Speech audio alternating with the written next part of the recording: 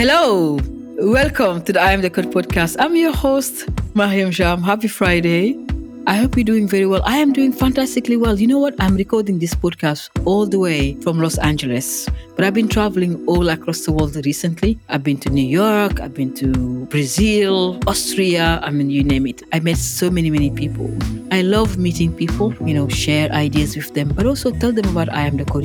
Each time you support I Am the Code, you are elevating young women and girls globally. So don't forget to help us further. We need your support. And being in Los Angeles and New York really opened my eyes into one thing. People need to know what I Am the Code does. And our strategy in 2023 is to tell the whole world the impact we are making, but also how people can get involved. So thank you so much.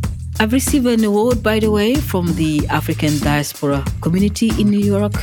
I was so happy to meet so many wonderful people, entrepreneurs, business owners, investors, but also the mayor of New York, many people who welcomed me. It was really wonderful time. I will go back, of course, to meet people and give them access to the I Am the Code platform. I was truly honored to be recognized by the African diaspora in America. Thank you everyone who nominated me. I am so humbled, really humbled. My heart is full of gratitude for recognizing me. When you are recognized by your peers, it means something. I came in this diaspora in a very accidental way. So you recognizing me today means a lot. So on behalf of I Am the Code, all our girls, our board members, thank you so much. I met so many people this month, but I met someone really amazing, a lovely lady called Carmen Corbin. She is right now based in Dakar, my home city. She's working extremely hard to make sure that women are trained in cybersecurity and also the civil servant. She is working with government, the private sector, and the communities across Africa to bring awareness around cybersecurity. Many people do not know that cyber violence against women is at its highest level right now. Cyber harassment can take many forms. But for the purpose of this podcast, I just want to share with you what it includes. It includes unwanted sexually explicit emails, texts, online messaging, website, internet chat rooms, bullying, gaslighting, like so many things. Threat to physical health, physical and sexual violence by emails. So many things, hate speech, meaning languages that denigrate people because of their differences, insult. If you have a different sexuality, for example, people are even denying the past, the Holocaust, or so many things that has happened, but people are going and spreading misinformation. This can create and give you mental health issues, doubt, confusion. We must really try to educate our people. So cyber harassment takes many forms. I really want you to learn from this podcast today that you must take control and protect yourself. Delete all the apps you don't need, remove notifications. If you don't want to be on Facebook or all the social media, remove yourself from it and really protect your mental health. This is so important. I hope you're going to learn from Carmen. She's really amazing. She has shared so much information with you. Take some notes, girls, if you're listening. And I really hope that this podcast will help you maybe change your career, look into cybersecurity, and want to do something for yourself. I want to thank you again, S7E10 Institute, the African diaspora, my friend from Los Angeles, from New York. Thank you everyone for supporting me, but also for nominating me. I will see you on the other side. Let me just see if my guest is on the line. Carmen, are you there? I'm here. How are you? I'm doing great. Thank you. It's nice to hear you. So wonderful to have you on this podcast. Thank you for inviting me. I've been listening to episodes that you've recorded in the past, and it's truly an honor to be here. So I'm happy to be someone selected for this great podcast. So let me tell you why we invited you. We have a tradition at I Am the Code to always say to our guests why we invited them. I think there are a couple of things that I've noticed about you and I've been quite inspired by. I remember meeting you a long time ago. I don't know if it was in Dakar or somewhere else. Was it in Dakar?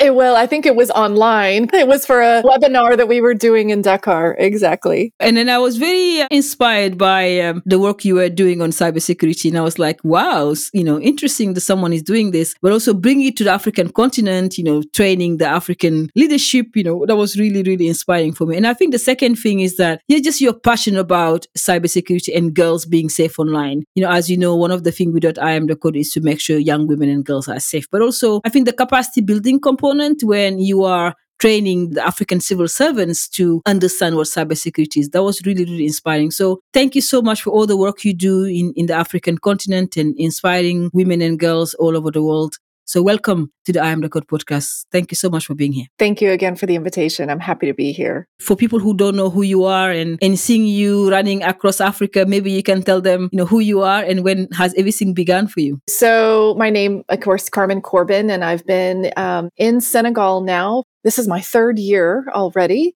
Currently, I'm working as basically the head of counter cybercrime programming that UNODC's global program on cybercrime is doing in Africa. And so it's truly a global program. We're positioned all throughout the world, but our work that is really focused on Africa is headquartered here in Senegal, but we cover really all across the continent and are working on different projects all across the continent. That being said, though, I'm new to the UN. I still say I'm new. This is my third year, but I feel like I'm still new to the United Nations. Before working at the United Nations, I worked in the United States in total, a little close to almost 15 years with the US government. And for much of that time, for over 11 years, I was a federal prosecutor for the United States and working in the state of Arizona, working on a lot of cases that were focused on cybercrime and countering cybercrime, stopping cybercrimes, but really focused a lot on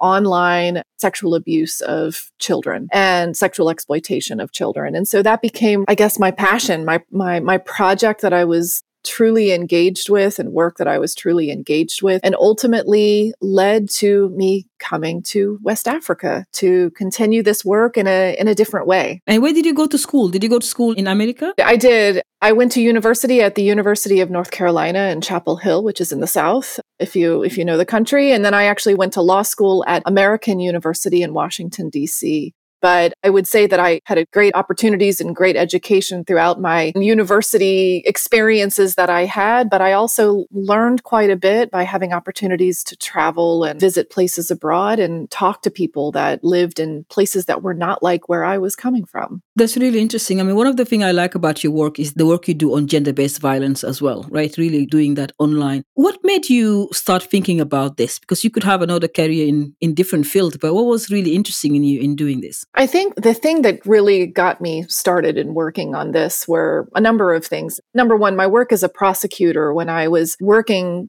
on cases, cybercrime cases, I became to notice, and it was just clear that a lot of the victims that were involved in these cases were girls and women. And that's not to say that boys and men are not also victims, as they are, but especially for online exploitation, there seemed to be just so many young girls that were involved in these crimes that were victimized. And I started to see that there were certain points where I was able to maybe understand a little bit more about how these victims were feeling the crimes and the victimization and how that was affecting their day-to-day lives. So not just the horrible event that may have, caused them to be victimized, but the life that comes after that. If they're able to continue on, like, what does that look like for them? And how do they operate in the world outside of such a tragic event? And so I think that as I started working in this field, and obviously as a prosecutor, I was working on the technical side of trying to present a case and be a trial attorney, I was also trying to better understand the human side. Better understand what were these girls and these women experiencing, and this is a different type of crime in some ways, in the sense that it's potentially a molestation or a sexual abuse or some sort of victimization or exploitation that happens. And at some point it was a hands-on offense, but then it gets multiplied when it is shared across the internet. And potentially these children, these girls, these women that are victimized by one horrible incident, by one person, it then becomes where they are victimized hundreds of thousands of millions of times as those images and videos of that crime are spread across the world. And we're talking about online child sexual exploitation and the images of that exploitation being shared across the world. So I started to work in this field and really try to understand better how we can help women and girls possibly, one, avoid these types of victimizations and these types of crimes. But number two, what do we do afterwards? How do we start to help these women and girls to find their future beyond just being a victim or living with the definition of being a victim? And I really took to that. I really felt that there was space that I could do something positive. There was a need, and I felt like I had enough passion and energy that I could get into it and maybe make a difference in this field. And that's really where I believe I kind of got the spark to continue working in this field. It's really amazing because, you are a prosecutor. You could just, sit at the court and do this. But I'm really inspired by the fact that you actually got out and say, I'm going to go and do something about this. But we have a big problem in Africa. You are in Senegal now, my home country, but we have a massive issue when it comes to cybersecurity issues and online safety for women and girls. Why do you think government, civil society, private sector should really do something about this now? Well, I think for a number of ways that can be so crucial to helping stop or at least minimize the magnitude of this problem. And as you mentioned, cybersecurity, cyber crimes, they are overtaking the world, really. Africa is experiencing something of a certain magnitude, but really it's happening across the world. And that has a huge impact on economic growth, but it also has a huge impact just at a local standpoint, on families, on local development, and even on just individuals, and especially on mental health of young people, can have such a detrimental effect on so many different aspects of our lives that it becomes really important that we try to attack this problem, I'd say, and in different ways, and come at it with different ways in which we can try to help our societies, help our communities better confront these issues. And so, trying to educate more people on what does cybercrime look like? What are cyber risks look like? When you go online, I think about my own children. My own children, they've grown up in a world where they have had access to the internet all the time. There are devices around them all the time. And even though we may not give them, their own device to use at the moment because they're too young, they still see them around them all the time. And it's just part of their world. That wasn't my world when I was growing up. But the fact that it's such a part of their world, we need to continue to educate people on the potential risks that are out there in that field when they're using these devices that can be used for wonderful, amazing things as well. And so I think that civil society, governments, of course, it's really important that they continue to invest in programs. I mean, I would say programs like mine, but also programs like yours, like I Am the Code, where you are helping educate girls on coding and understanding better opportunities that are available in cyber. These are important aspects for really educating the public wide as to what does cyber, the good and the bad, look like for our futures. You can't understand how much I'm impressed about this. One of the things that I also notice in your work is that the capacity building component, the fact that you are not just talking about online safety and cybersecurity, but also you are training now the African civil servant. For people who don't know the work you are doing in Africa, would you mind just sharing that and go a little bit in details in what does your job entail actually in Africa? Sure. It is a bit of a challenge to explain all the different aspects that we're working in this field, actually, because we're getting to do a lot of different things. But generally, my program, we're based again in Dakar, and we cover all of Africa, but we're focused on a number of different things. We are focused on, first, building capacity on investigation and prosecution skills for investigating and prosecuting cybercrime. So what does that mean exactly? That basically means that we are meeting and training law enforcement, police officers, gendarme, on how to investigate cyber crimes and cyber-enabled crimes. And so that really is almost any crime at this point. So almost every crime that you can think of, from, trafficking of narcotics or human trafficking, anything, there's always a cyber component because typically there's going to be some type of evidence or indication of some aspect of the crime that was facilitated over some sort of cyber network, whether it's a texting application or email or any sorts of cyber application like that. And so all of that is considered digital evidence and can help in finding the perpetrators of a particular crime. So we at UNODC's Global Program on Cybercrime, we focus on training law enforcement to better understand how they can investigate these types of crimes and use that digital evidence to help them find the bad guys and potentially find the victims and help stop the cybercrime or the cyber-enabled crime that's occurring.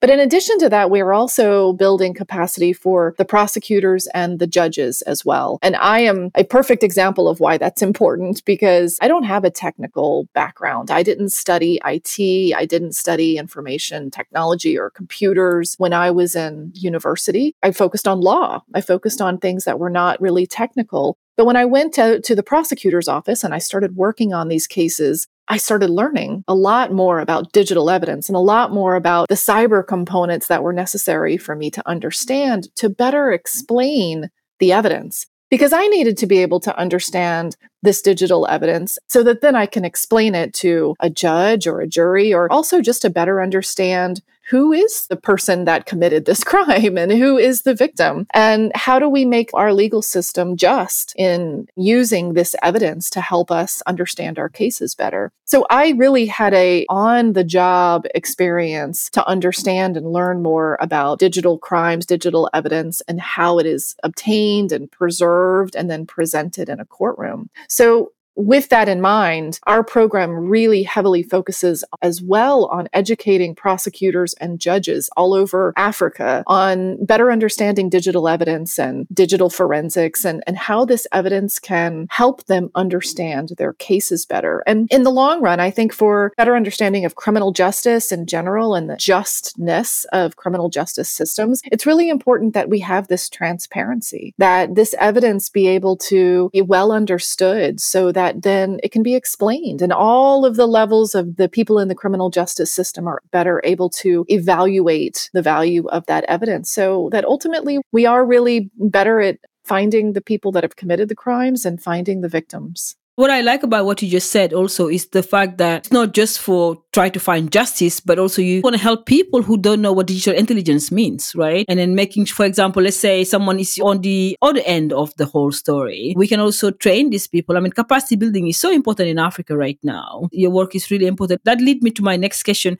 When you are training these people, all the legal guys, how do they receive your training? Do they appreciate that in Africa? Is it more open for you to help them out? Yes, I believe that at least in the experiences that we've had really positive experiences with all of the different officers, agencies, prosecutors, judges that we've worked with. There is an appetite for this information right now because it's all around us, right? Everybody is using this technology. And I think in general, everyone wants to better understand this, not only for the fact that they want to improve professionally and understand better for their own professional reasons, but also for personal reasons. I honestly think that even for myself, as I was working in these cases, I was personally better understanding my own use of these types of technologies and how I may have been putting myself at risk, when I was doing my own, whatever I was doing online. And so I think that in many ways, we've had a lot of very positive experiences all across Africa that we have been working, and we continue to build very strong relationships with different agencies and governments throughout the continent, because I think everyone is seeing that the writing is on the wall, that there are some very difficult challenges ahead related to cybercrime,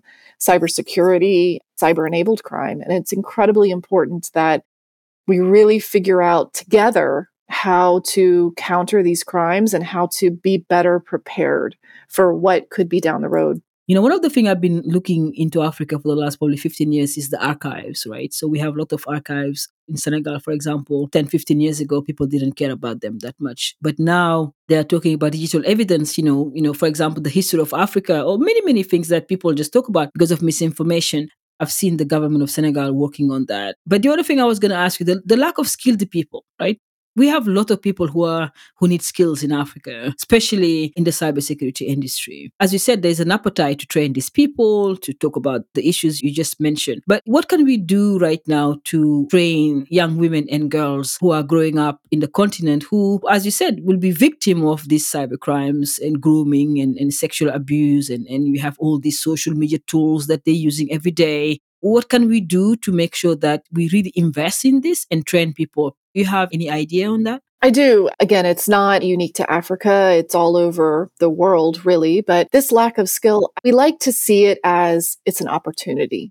So what do I mean by that? And, when we talk about this a lot is that in many ways, there's a lot of demand right now for people that understand cybersecurity, that understand digital forensics, that understand digital evidence, all of these things. There's a lot of demand and there's not a lot of supply. There's not a lot of people, as you say, that are skilled with this understanding or this knowledge. And so from the work that we have been doing, we've been really seeing this as an opportunity. So it's an opportunity for women initially, let's say, because there's such a demand. There really is a space where women can get the skills and enter this workforce at a level that arguably in the past for other professions may not have been equal to a lot of their male counterparts. And, I think that this is still being developed as we're moving along, but it seems that just statistically, because there is so much demand, there is a lot of opportunity for women in this field, women and girls. And so the way that we are trying to, I guess, take that as an opportunity for our own programming is we're really trying to engage more women in cybercrime work, more women in countering cybercrime, digital forensics, just cyber specialists in general, cybersecurity. So our organization here on global program, but specifically in Africa, we've developed an Africa Women in Cyber networking group. And so we've invited women. And if there are listeners out there who are women that are in Africa that work in cyber, we would be very happy to welcome you to join the group. But we have a monthly meeting of these women who are literally all across the continent, who are working in different cyber fields. So some of them are in fintech, some of them are in cybersecurity, some of them are in, law enforcement and working to counter cybercrime. But what's really neat about this program, this group we have, is that we meet once a month. And of course, we meet online because we're all across the continent. But we have a 1-hour meeting, and it's just an opportunity for all of these women to get together so that they can see each other, so that they can have another person that's out there that they know that is working in this field. And there's some magic that happens. I'll say it's magic. At least that's how I perceive it when I leave the meetings every month. But there's some magic that happens when these women come together and they share an experience, they share their struggles, they share, whatever the obstacle is that they're having that week, that month. And there's a connection, and they almost help each other remember who they are, remember what they're working on, remember why they're working on that, why it's important. And then we all seem to leave with a new energy to go on and to continue on. And so one of the initiatives that we've been really encouraging all of the women to do is to bring more women into the group, to find others that are interested in joining, because this multiplication of having more women come and meet each other and see that there are so many others out there like them, I think can only help more women engage in this field. And that can help them take an advantage of this potential opportunity for women to join into this workforce that is ever growing, ever needed, and really come in at a level that might help women across the world find an equal space with some of their male counterparts. So, ladies and gentlemen, if you are listening to this podcast, please join Carmen and her team in Senegal or all across Africa. 67% of the world actually is connected to the internet. And I sit on the board of the Web Foundation. And one of the things that we've been really talking about is, getting women to be online, and online safety is so important. I was just saying the other day that many people don't know, especially in many African countries, that the internet is actually a form of violence against women. So your husband can just take your mobile phone away from you for a couple of days and a couple of weeks. You don't have access to friends, you don't have access to information. And I call this, tech violence really against women. So if you're listening to Carmen, please be curious. There's a lot of job opportunities, by the way, on cybersecurity. You can get a lot of money, which is women economic empowerment. So please, please take notes on everything Carmen is saying right now. So Carmen, let me go and ask you, what advice would you give to our young women? At I Am the Code, we are trying to get 1 million women and girls to learn how to code by the year 2030. And cybersecurity is one of our 70% demand right now in our content, in our digital platform. So if you are advising young women who are now 18 plus looking into different industries in the world, especially in Africa, what advice would you give to these young people? Well, I think that I realize that my situation where I grew up and my opportunities were vastly different from a lot of the women that I'm working with here in Africa or that potentially you're working with in I Am the Code. And so I can't step into their shoes fully and really explain what they're experiencing or what their vision of their future might be. But I guess I could at least say that, it's really important that you find and follow your passion. Whatever that is, if your passion is one thing and you feel super energized about that, then it's important to do that. If that passion happens to be something related to cyber or something related to tech or something that just makes you're just curious about it, I would give the advice to follow that. See where it goes, find if there is something that you want to pursue a little further and get more information. In general, I tell my own children, I tell them it's really important. The key to happiness, I think, at least I guess everybody has their own opinion about what makes you happy. But I think the key to my life happiness has been to stay curious, to stay always asking questions, always just trying to learn something that you might not know or something that you may think you know, but maybe there's a different perspective that somebody else has that might help you see what you think you know in a different light. So staying curious, asking questions, not being afraid to ask those questions, not being afraid to raise your hand and stand up and see what your opinion might start. Raising your opinion and saying what you think may ultimately start a different conversation that might lead to something else. And those are all good things. So I think my advice would be to stay curious, find your passion and follow that. And if you have the ability an interest in cyber, to try to find ways that you can increase your knowledge, increase your skills, but all by, following your curiosity and seeing where that can take you. I hope they're listening to your advice. Thank you so much for advising them.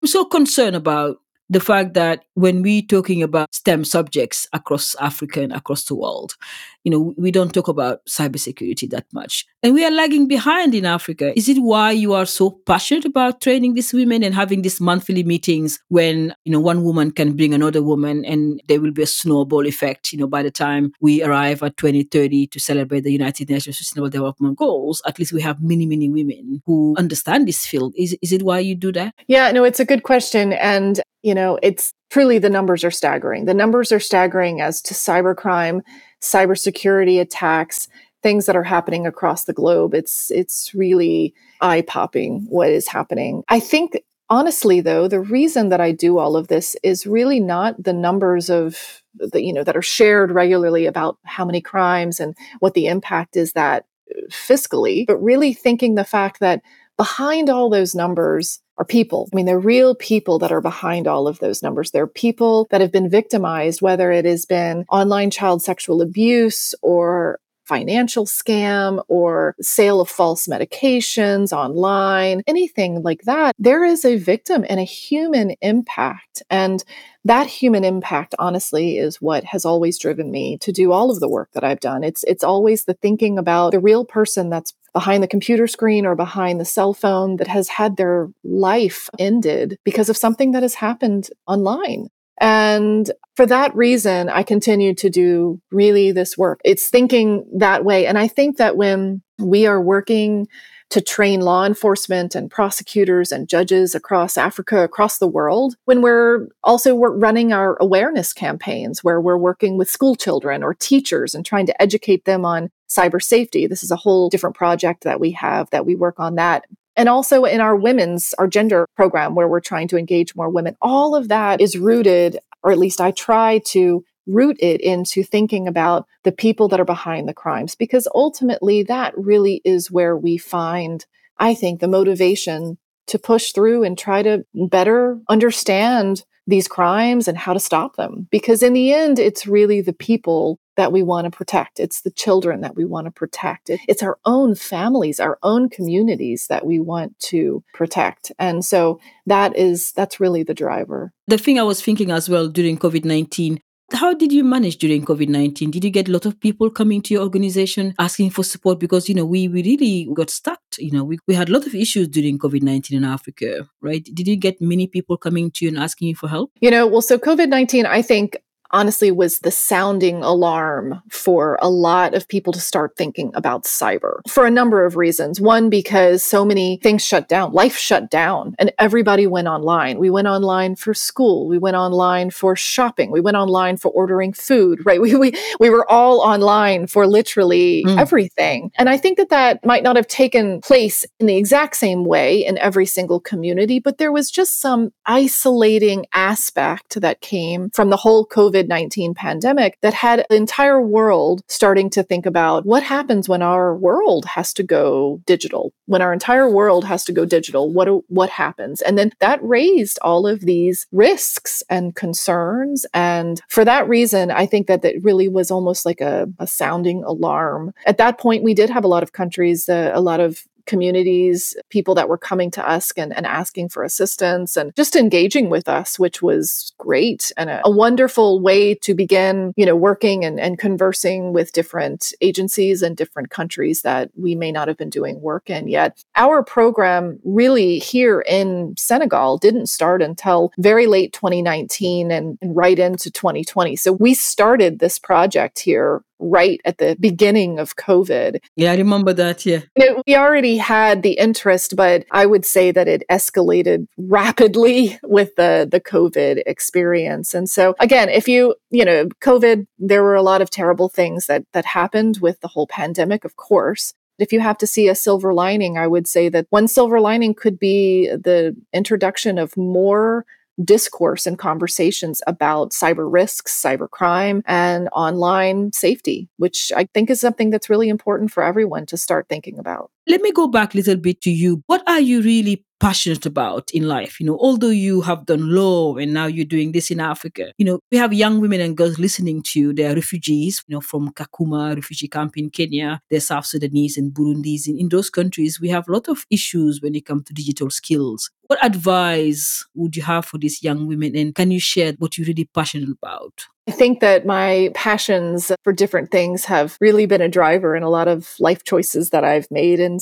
certain ways. I've always been very passionate about traveling and seeing other parts of the world, seeing how other people live and listening to and learning potentially other people's language and just learning their stories, learning other people's stories, understanding people's stories. And so I think that passion or interest, I guess, has been something that's always been a driver in helping me make decisions of what I wanted to do, where I wanted to be, and how I might get there, I guess, in so many ways. The other passions I think that I have are just trying to support the people that I care about, trying to, take care of the people in my community and learn from them and to help give back. And that's really, I think, one of the most important things in my life. In that giving back, I find a lot of joy and happiness in that. And it's really a lovely thing when you're able to share with somebody else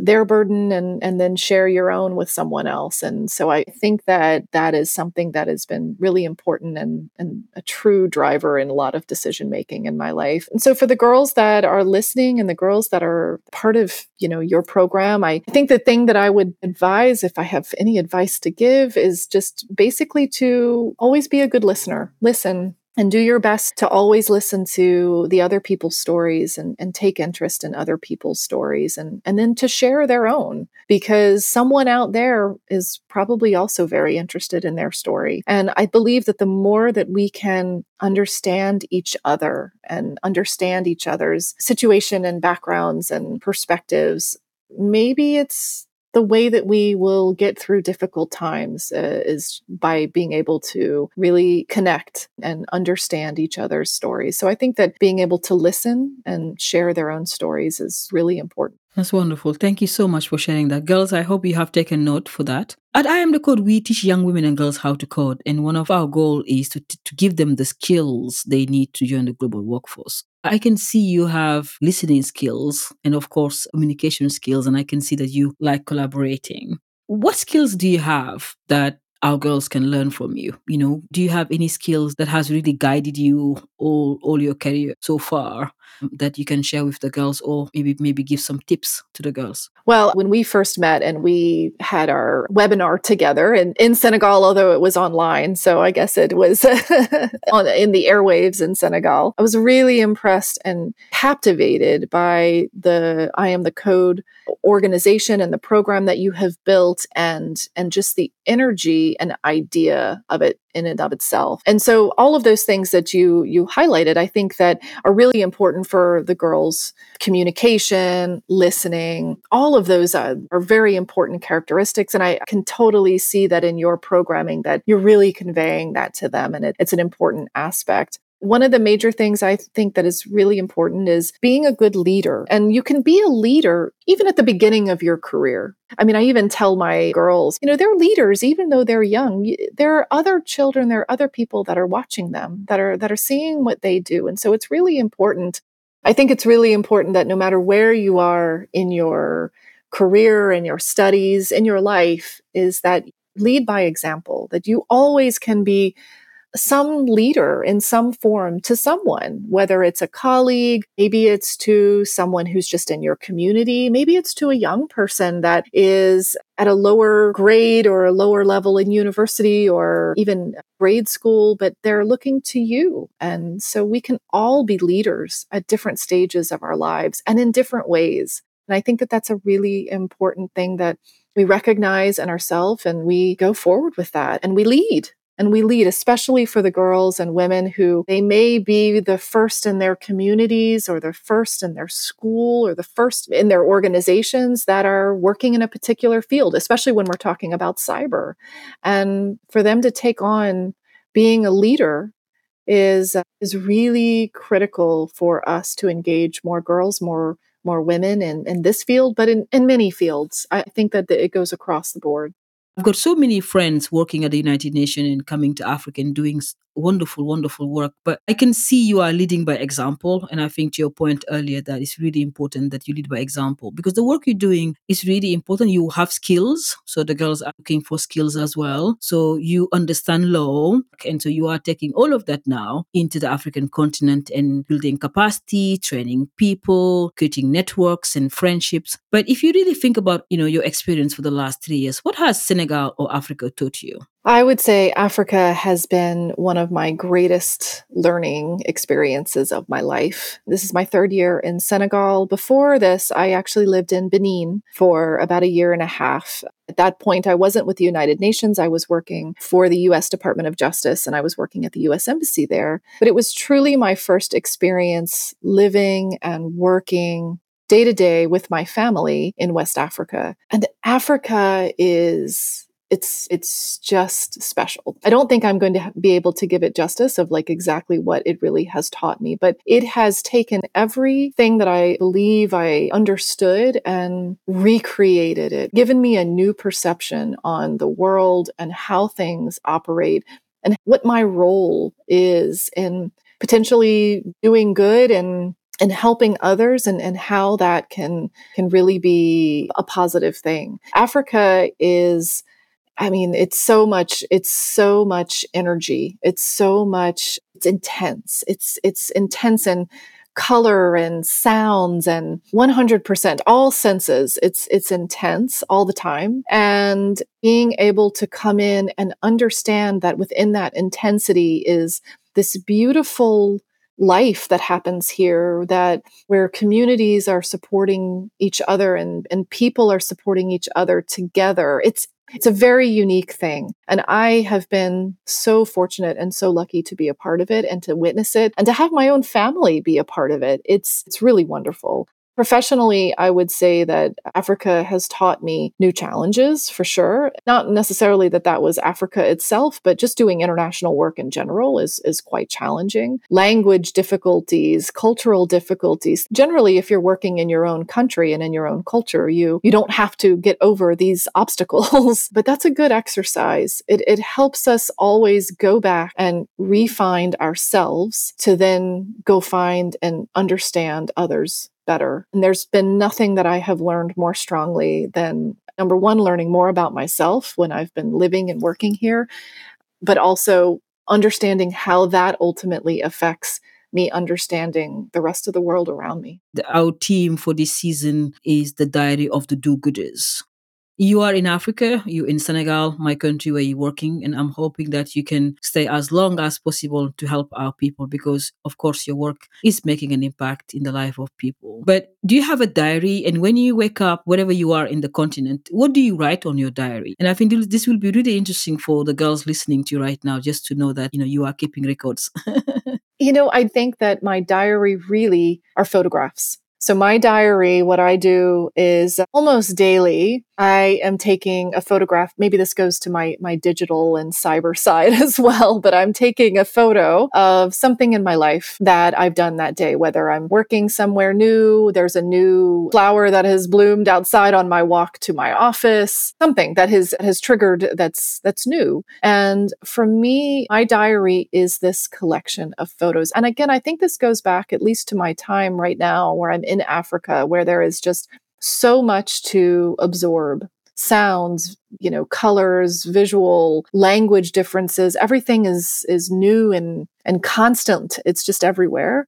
Think about a diary in the sense of how do I go back a couple of years from now and look back and remember what was I doing today? What was I doing, last month? And I think that's really going to be captured in photographs because Africa is just so visual and so beautiful and so intense that these photographs will trigger, as you say, those smells and those sounds, all those things that I hear, the sounds of the horse carts coming down the street. I hear every single day, the calls to prayer that I hear all the time during the day from the mosque that's down the street. It's these things that are just beautiful. They're so everyday right now. But I come back to it from years from now, I think that I'll be looking at these photographs and really remembering this time. And as you say, I hope that there will have been an impact that I have made, that my project have made, even if that's merely, something small, even if it's something small that I just was able to help someone on my staff,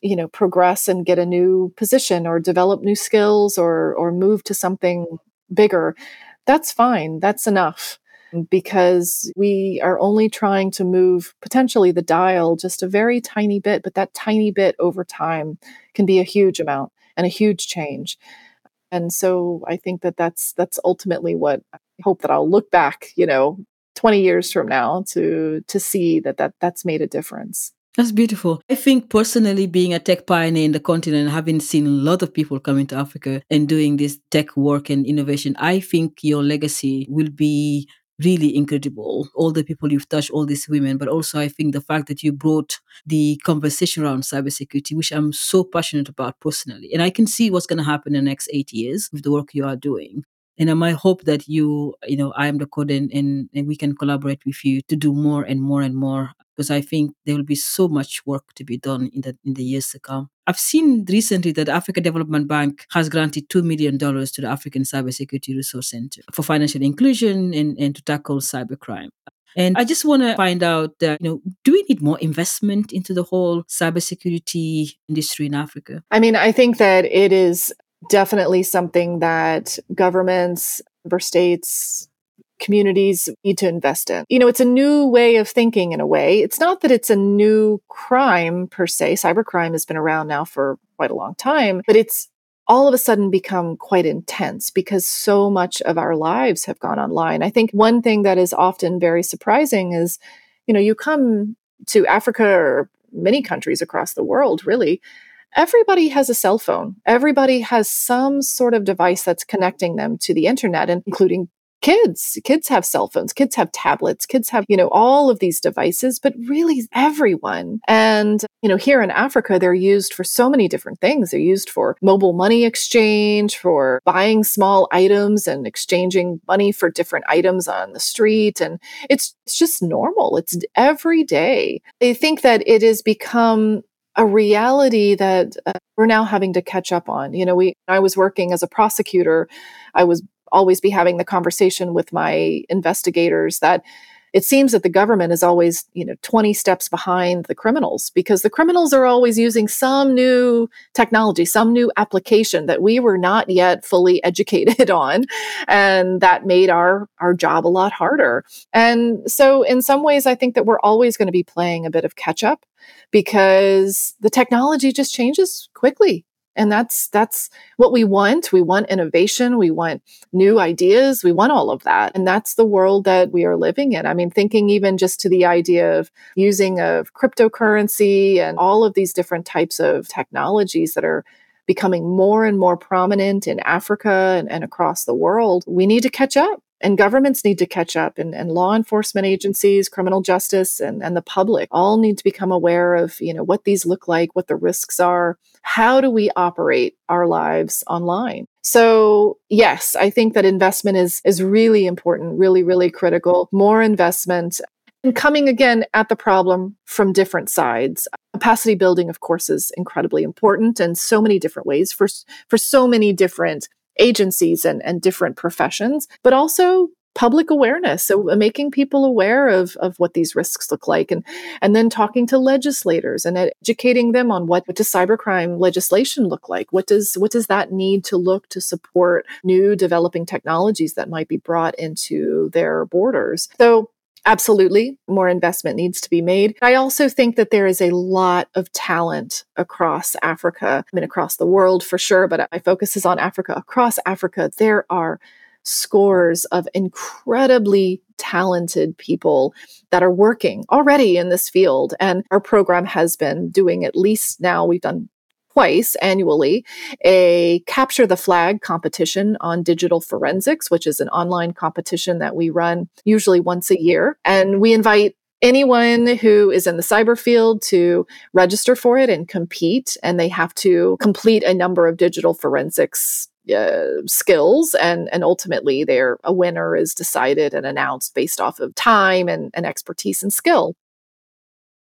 It's amazing. The first year that we did it, we had 279, I believe, registrants across the continent. But by the second year, we had over 1,000 registrants that were registered from all across the continent. And this has allowed us to really see and dig deep and understand better that there are really some incredibly talented people that are here. They're already here working in this space. So let's use their expertise. Let's find them and harness what they know and really use their skills already that are here. So the investment is necessary, but I think there's a lot of skill that's already here. And your organization, of course, really can help dig into that as well and find those girls that are out there that have a knack for this type of work. If you are a young woman right now in Senegal, want to get into cybersecurity and want to learn about forensics and digital evidence, where do you go? Do you have courses and a platform where girls can go and learn about this? Because we need them to be skilled, right? We do, absolutely. And we do not have an open platform yet, although we are developing some courses that could potentially be used by some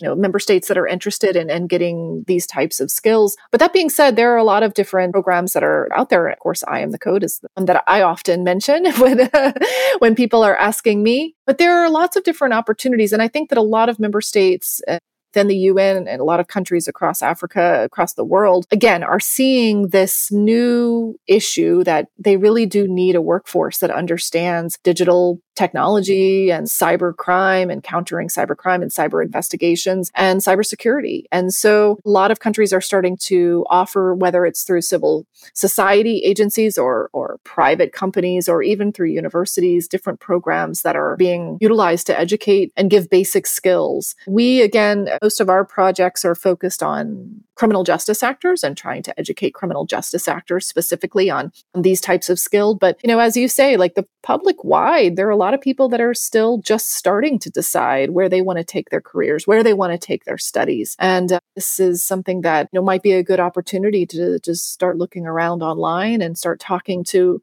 their local, schools and NGOs that might be offering some assistance. One of the local NGOs that we have been working with here is called Cyber 221. And we've been really engaged in trying to spread knowledge about public awareness about cybersecurity and cyber safety. And this is really something that I believe that there's a lot of NGOs that are really working in this field across Africa. And finding one of those to engage with would be a real opportunity for some young people. But let me ask you one more thing before you go. What are you grateful for, Carmen? You are still in the peak of your career. You still helping. What are you grateful for when you think about it very carefully? I'm grateful for the opportunities that I was given, as I was studying and growing up in my career. I'm grateful for the women mentors that I had that gave me opportunities to elevate myself, to elevate whether it was like my skills or my experiences or my network, whatever it was. I'm grateful for those women that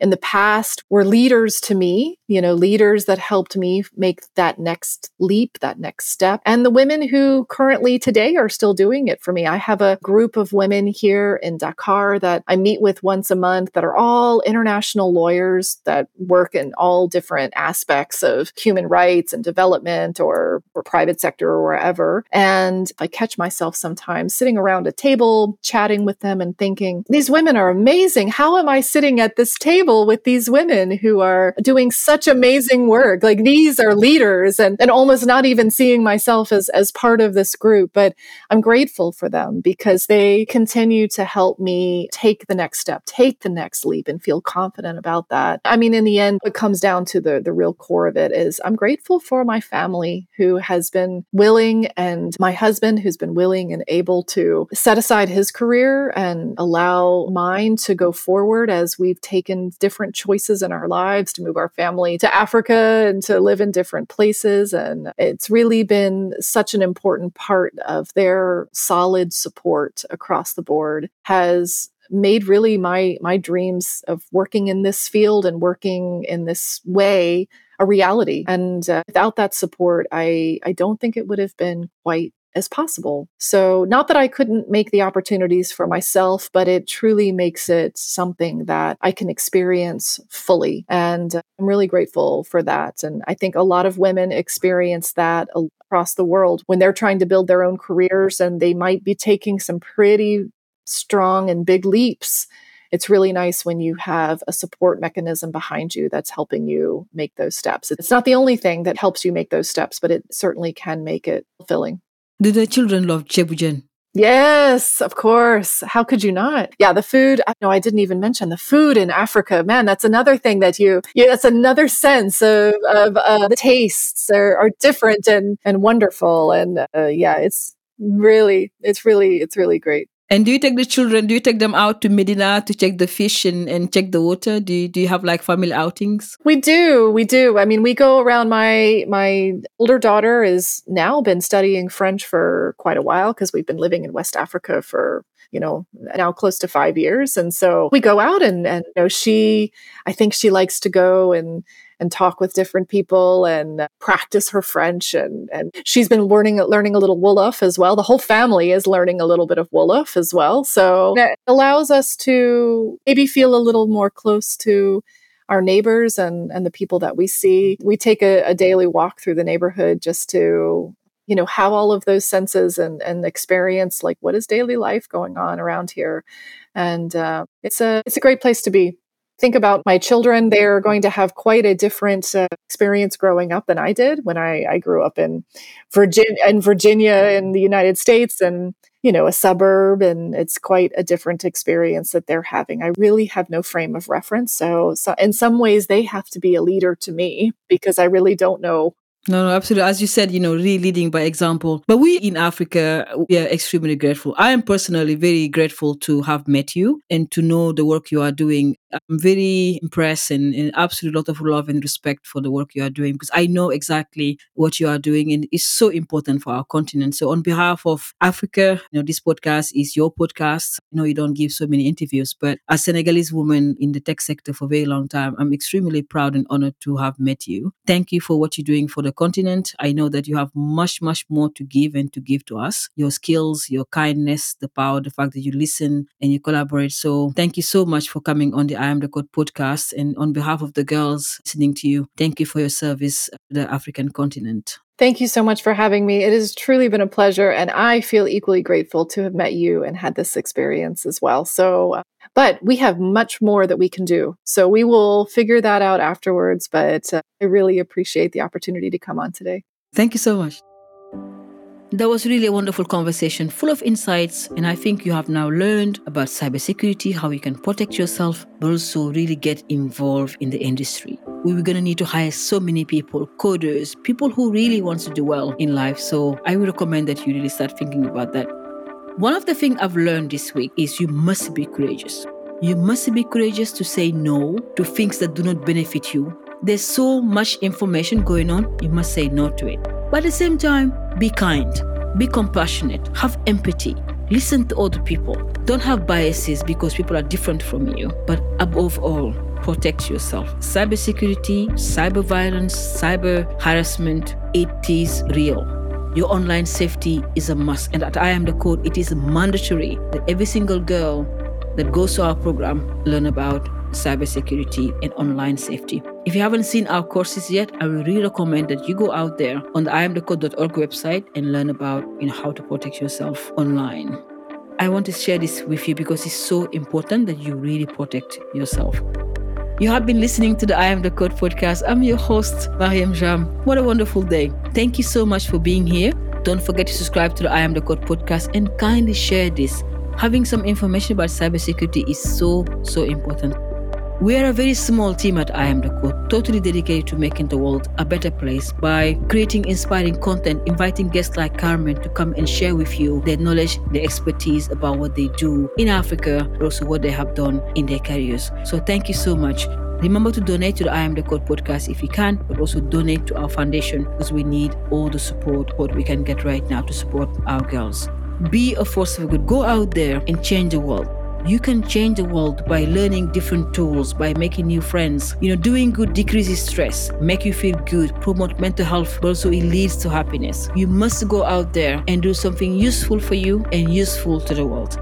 I want to thank you from Los Angeles for my dear friend Lily Lapena's house. She welcomed me with her children here. So I'm recording this podcast from Los Angeles. So thank you everyone for your support, your love, and your kindness. I shall see you when I'm back in London next week. Thank you so much and have a lovely weekend. Thank you and goodbye.